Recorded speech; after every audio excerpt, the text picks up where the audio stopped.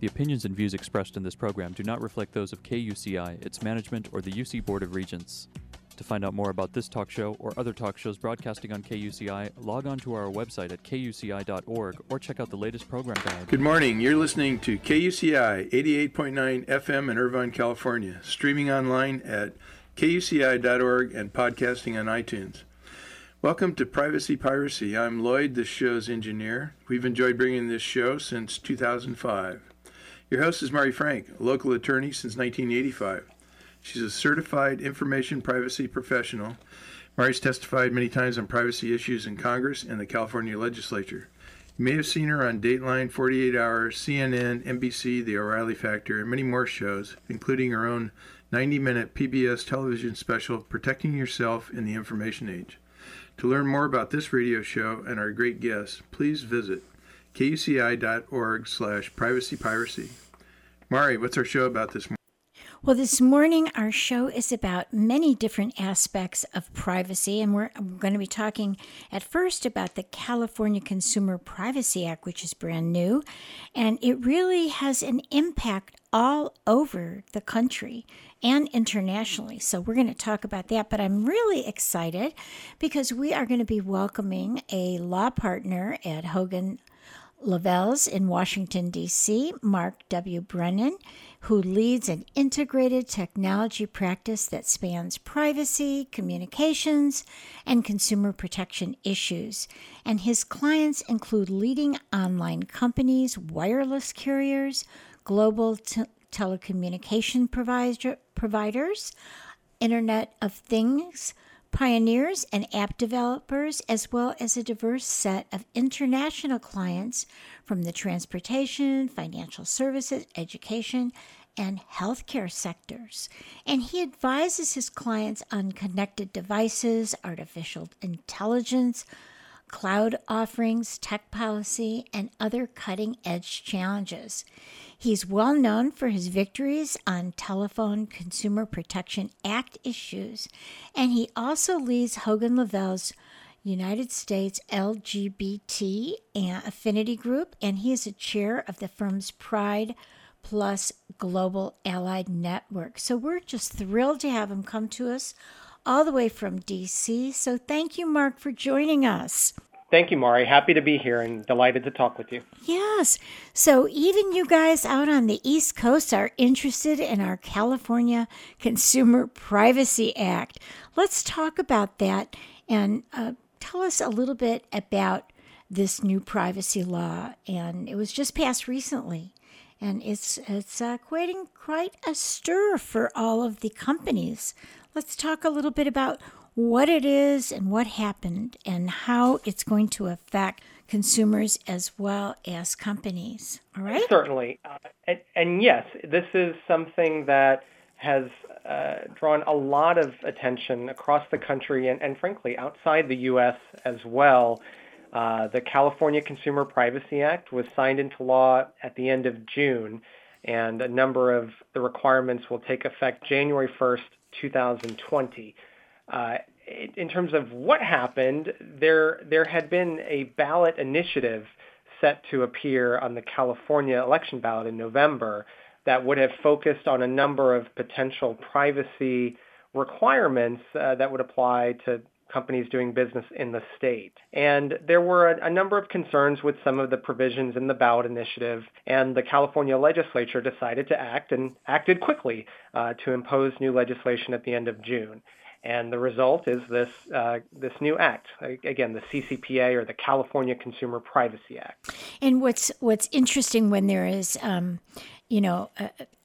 it's not on the ballot, when it's an initiative, it's harder to change.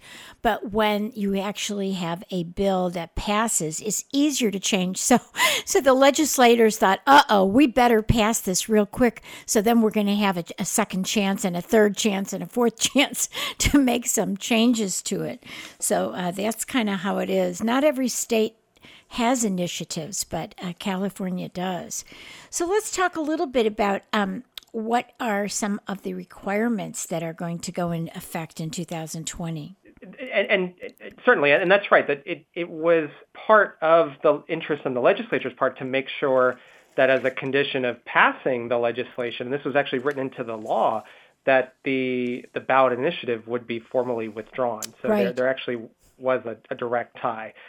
Well, so the new law, it applies to companies that do business in California, and it imposes additional disclosure obligations associated with the personal information that they collect or that they sell or that they disclose. And it also grants Californians new rights over personal information about them, including, for example, rights to access that information, in some instances, rights to request deletion of the information, and a right to opt out of the sale of the information.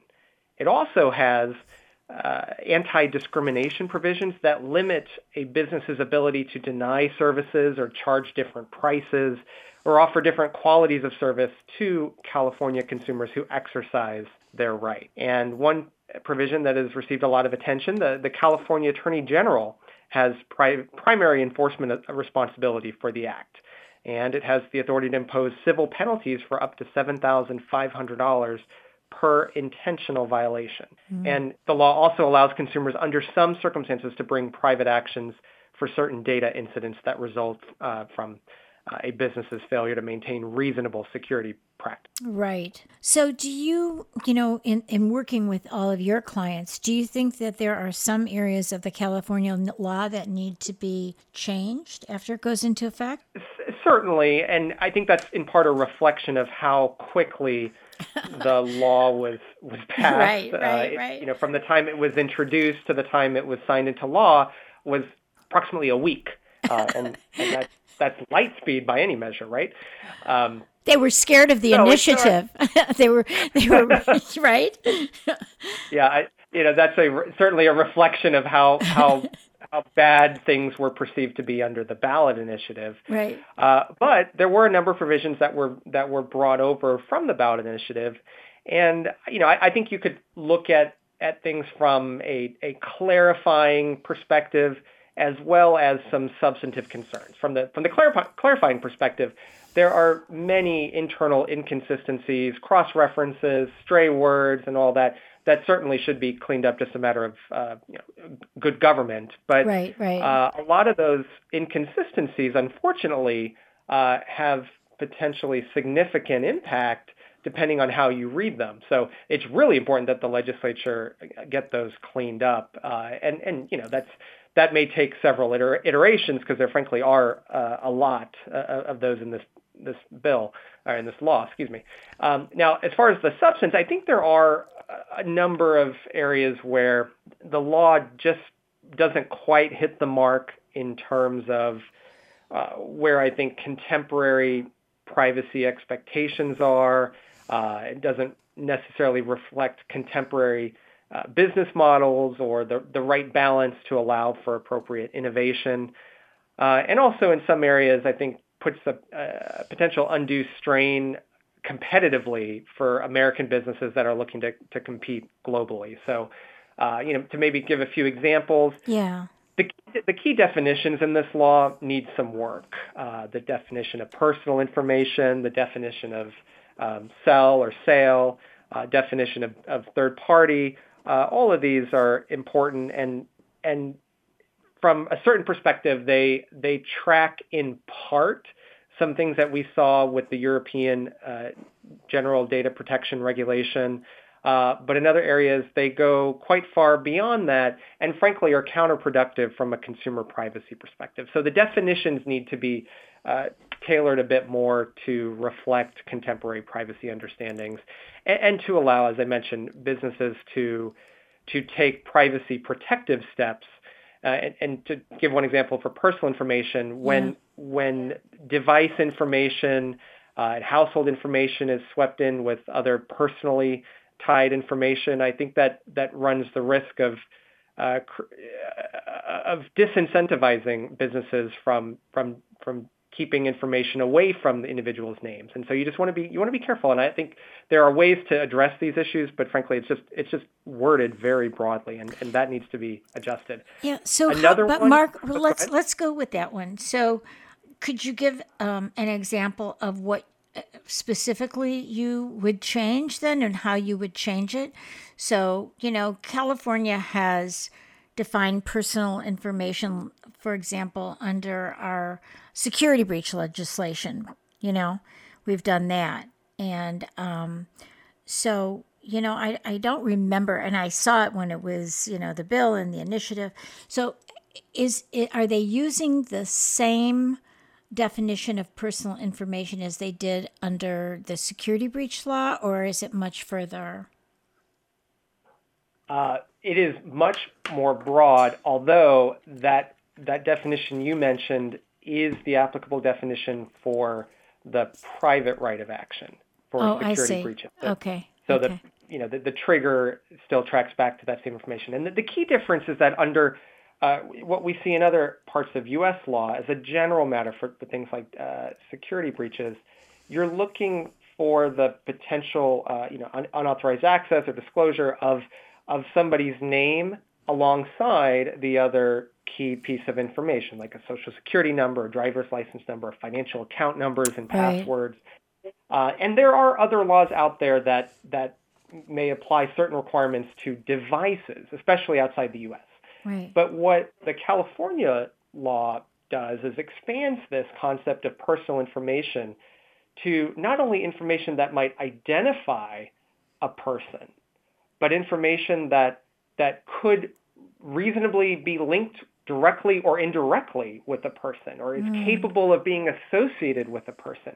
So it's incredibly broad, and from a certain perspective, it's difficult to understand what the outer limits of that might be. Right. But it doesn't stop there. It's not only the information that identifies or is capable of being associated with or could reasonably be linked directly or indirectly with a particular consumer. It also applies to all of those things if it's potentially linked to a household. And there you run into a number of unfortunate circumstances where if you're thinking through some of these other requirements in the law, the access to information, the ability to have the specific information that a company may have about somebody, you could appreciate in a household setting, you have to be concerned about scenarios of domestic violence, spousal abuse, and others, and how organizations are expected to comply with these requirements without potentially causing harm in those settings. Right. And there are also scenarios where you can imagine that somebody, particularly a minor, may not want others in the household to know certain information about them. And I think I'm not sure that this law draws the right balance, and I hope that the legislature takes appropriate action on this. Right. So what do you think in terms of now that we've passed this law here in California? And, California has really led the way in privacy legislation for many years already. And so we've seen that, like when we were one of the first states to have security breach law, I think we were the first one, and then other states followed. Do you see other states really following, what our approach, and how do you think that's going to be, expanded maybe in federal law? Well, it's certainly possible, and I think there's an element of dark humor here that for many years, those of us in the privacy space and familiar with the policy discussions that have been occurring, you hear time and again, it's only a matter of time before we have another privacy law in the U.S. In some respects, there was attention at the federal level for years, and then at times at individual states. And, you would hear the refrain, well, we're only one major headline incident away from new privacy legislation. But then California passes a law that seeks to be comprehensive, and then everybody's shocked by it, right? Because of how quickly, this was not how it was supposed to happen. Right. But everybody was certainly preparing for this for, decades at this point. Right.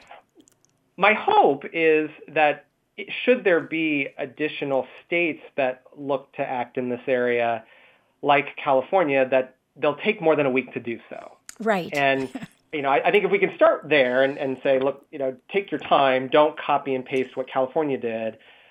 Same thing for the federal government. But the bigger question really is whether there needs to be any other legislation. And that's an important question. I think California, as I mentioned, was driven in part by this ballot initiative where there wasn't necessarily consensus on the need for the legislation. or need for the requirements, but there were strong advocates on one side. For other states, I think you sort of have to go through the question of what would the appropriate outcome be, and if there is to be any legislation, what are the areas that provide the right balance for businesses to innovate, for consumers to be protected, and what are the real harms you're seeking to address? And again, I think the California law doesn't quite get that right. There have been other examples in the U.S. and not just in the privacy space where maybe there's a better balance that continues to protect consumers. And for the federal, at the federal level, I think there the question is going to be, what role does the federal government want to have? Because as the experience with California shows, states are willing to try to do things in this area. And certainly there are questions about the extent to which the states have the authority to impose certain requirements, but they're trying. And so the federal government, I think we will see over the next few weeks and months some additional effort by the federal government. We've already been hearing about different activities in terms of developing policy positions, but we'll have to see where that goes. And I also think you want to be careful here when you look to the other states, again, not to mimic what California did, because there very well could be changes to the California law over the next year and a half before the law goes into effect. And so it's a bit like trying to build the plane while you fly it, but certainly you want to at least know what parts are going into the plane. Right. Well, we've seen, like with the security breach legislation, other states have used some of the things that we've had and have gone further and have done different things. And it's been a long time now that the federal government has not really enacted a federal security breach law. And from my perspective, at least from California, I mean, it's working for us. And I would hate to see it get watered down.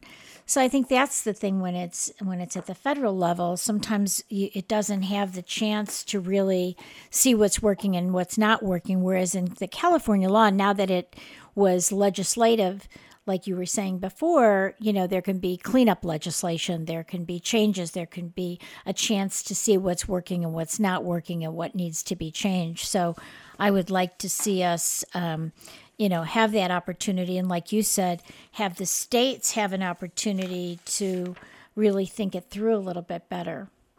So let's... Right. And as you noted, it's an important conversation to have. And I'm glad that it's in the headlines and that people are talking about this.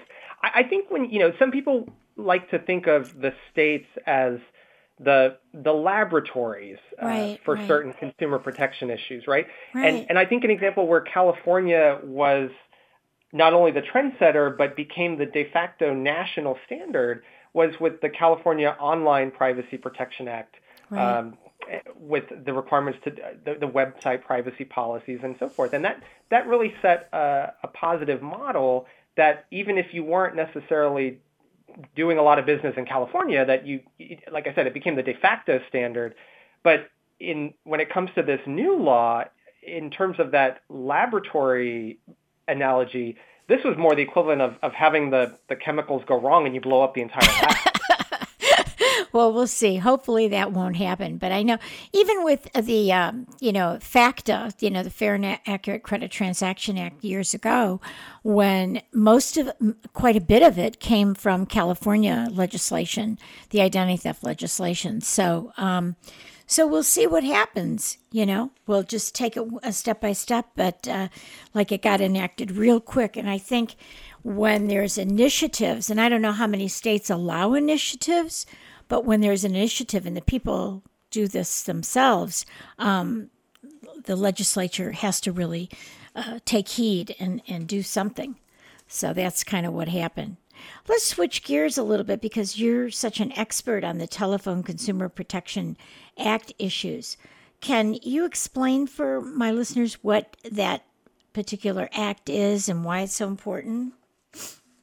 Certainly. The TCPA. So we're switching now from CCPA to TCPA. And, all these letters. Again, the Telephone Consumer Protection Act. This is the federal robocalling statute. So you read in the headlines about robocalls and the nuisance to consumers. This is the federal law. It imposes certain restrictions on calls made with certain technologies, and this is where you have the consent requirements. This is not only about marketing calls, and it's separate from what we think of as the traditional do not call registry that's there for telemarketing. The TCPA is about the technologies that are used to place the calls. Mm-hmm. And you may hear things like auto dialer. There's a phrase in the law, the automatic telephone dialing system. Mm-hmm. There's also pre-recorded or artificial voice. And the way the law operates, if you use an auto dialer or pre-recorded or artificial voice, you need consent in certain circumstances. And the statute provides for there's a private right of $500 per call or text for violations. Class actions are allowed where they're otherwise allowed by the state. And the Federal Communications Commission implements the statute and has separate enforcement authority. State AGs can also enforce. And so this has become, over the years now, one of the most sued under federal consumer protection statutes. And it continues to be something that you see get a lot of attention, not only in the media, but also at hearings in Congress and at the FCC. Right. And so what is the most recent, issues that are happening with TCPA? Well, we've had an interesting few years, and I think an important benchmark was a notable 2015 decision out of the Federal Communications Commission that sought to interpret a number of terms in the TCPA and how the consent requirements and liability frameworks operated. At the time, this was an FCC led by people appointed under the prior administration, elected by and so forth, and so you saw a very broad approach to some of the terms. So an expansive interpretation of what an auto dialer is, right. A very ambiguous and frankly impossible to comply with approach to what happens when you get consent, but then when you place the call, you've hit somebody else at the number. This concept of calls to reassign numbers, and it was just a very a decision that was very difficult to reconcile with how you operationalize the requirements, and frankly didn't leave companies with a clear path to how they could comply. And so right. You'd have good faith callers that might be compliance minded, but couldn't find the right path. And it also left a very plaintiffs friendly litigation environment. And when you have class action involved and the potential for these statutory damages, that was a bad mix. Yeah. So the D.C. Circuit reviewed that 2015 decision and on certain key issues vacated the FCC's decision. So it found that the auto dialer interpretation, which would have covered pretty much any technology out there beyond a standard desk phone, to be arbitrary and capricious, and the phrasing was utterly unreasonable. So that got struck down. On the calls to reassign numbers, the FCC's decision was also struck down, and the court required them to do a redo on this issue. And so for those and a couple other issues, the FCC now is taking a look anew under the new administration with the officials that have been, the new chair has been selected by President Trump, and all of the commissioners are confirmed by the Senate. And you have a new administration looking at these issues in light of that decision, in light of what happened in 2015, and an ongoing proceeding to find out, well, what should the answers be? What is the right balance here to protect consumers from unwanted calls and to make sure that good faith callers are still able to communicate with their customers, and that you don't have a situation where consumers are unable to receive the calls and texts that they've requested. So there's a pending proceeding at the FCC. We expect that the agency will begin to address some of these key issues that cut across industry sectors and start to map out an appropriate framework for compliance. I also think you're going to see continued enforcement action by this FCC against the bad actors. I think in previous years, there was a bit of a question as to whether the FCC was really targeting bad actors or was pretty much just lumping everybody together in a blind pursuit against what it viewed as robocalls. But I think this FCC has done a very good job of targeting the bad actors, the scammers, the fraudsters, the spoofers, the parties that are using these technologies to reach as many random consumers as they can find to try and scam them out of money. So hopefully that enforcement will continue, and on the side with legitimate callers, you'll see the FCC develop an appropriate compliance framework. Yeah, so big changes coming. We don't have a lot of time, but I wanted to get to. I'm fascinated by artificial intelligence, and it's on everybody's mind. Can you just tell us, we have just about 3 minutes left, about what developments you're seeing with artificial intelligence and privacy? I know this could take hours. We could have done a whole show on this, which we may have to do. But just give us like a little overview, a little taste. Certainly. Well, AI is more than just the latest IT topic. Yeah. I do think it presents a more fundamental change for the tech sector, for the privacy community, and for the legal community more broadly.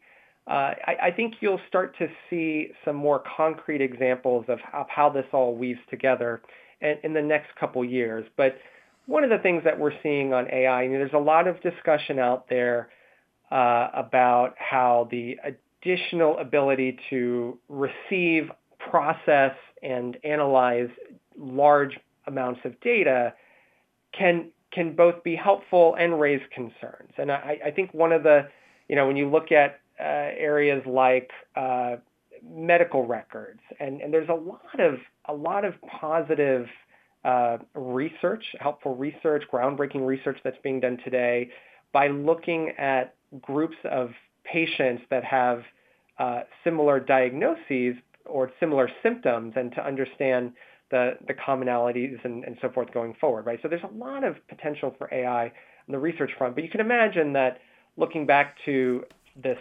notion of identifying individuals, there will be privacy concerns. Right. But what's important though is to make sure that we're discussing both the potential, not just the challenges that can come up, but the potential for innovation here and the potential to really provide good health and safety outcomes on a number of fronts.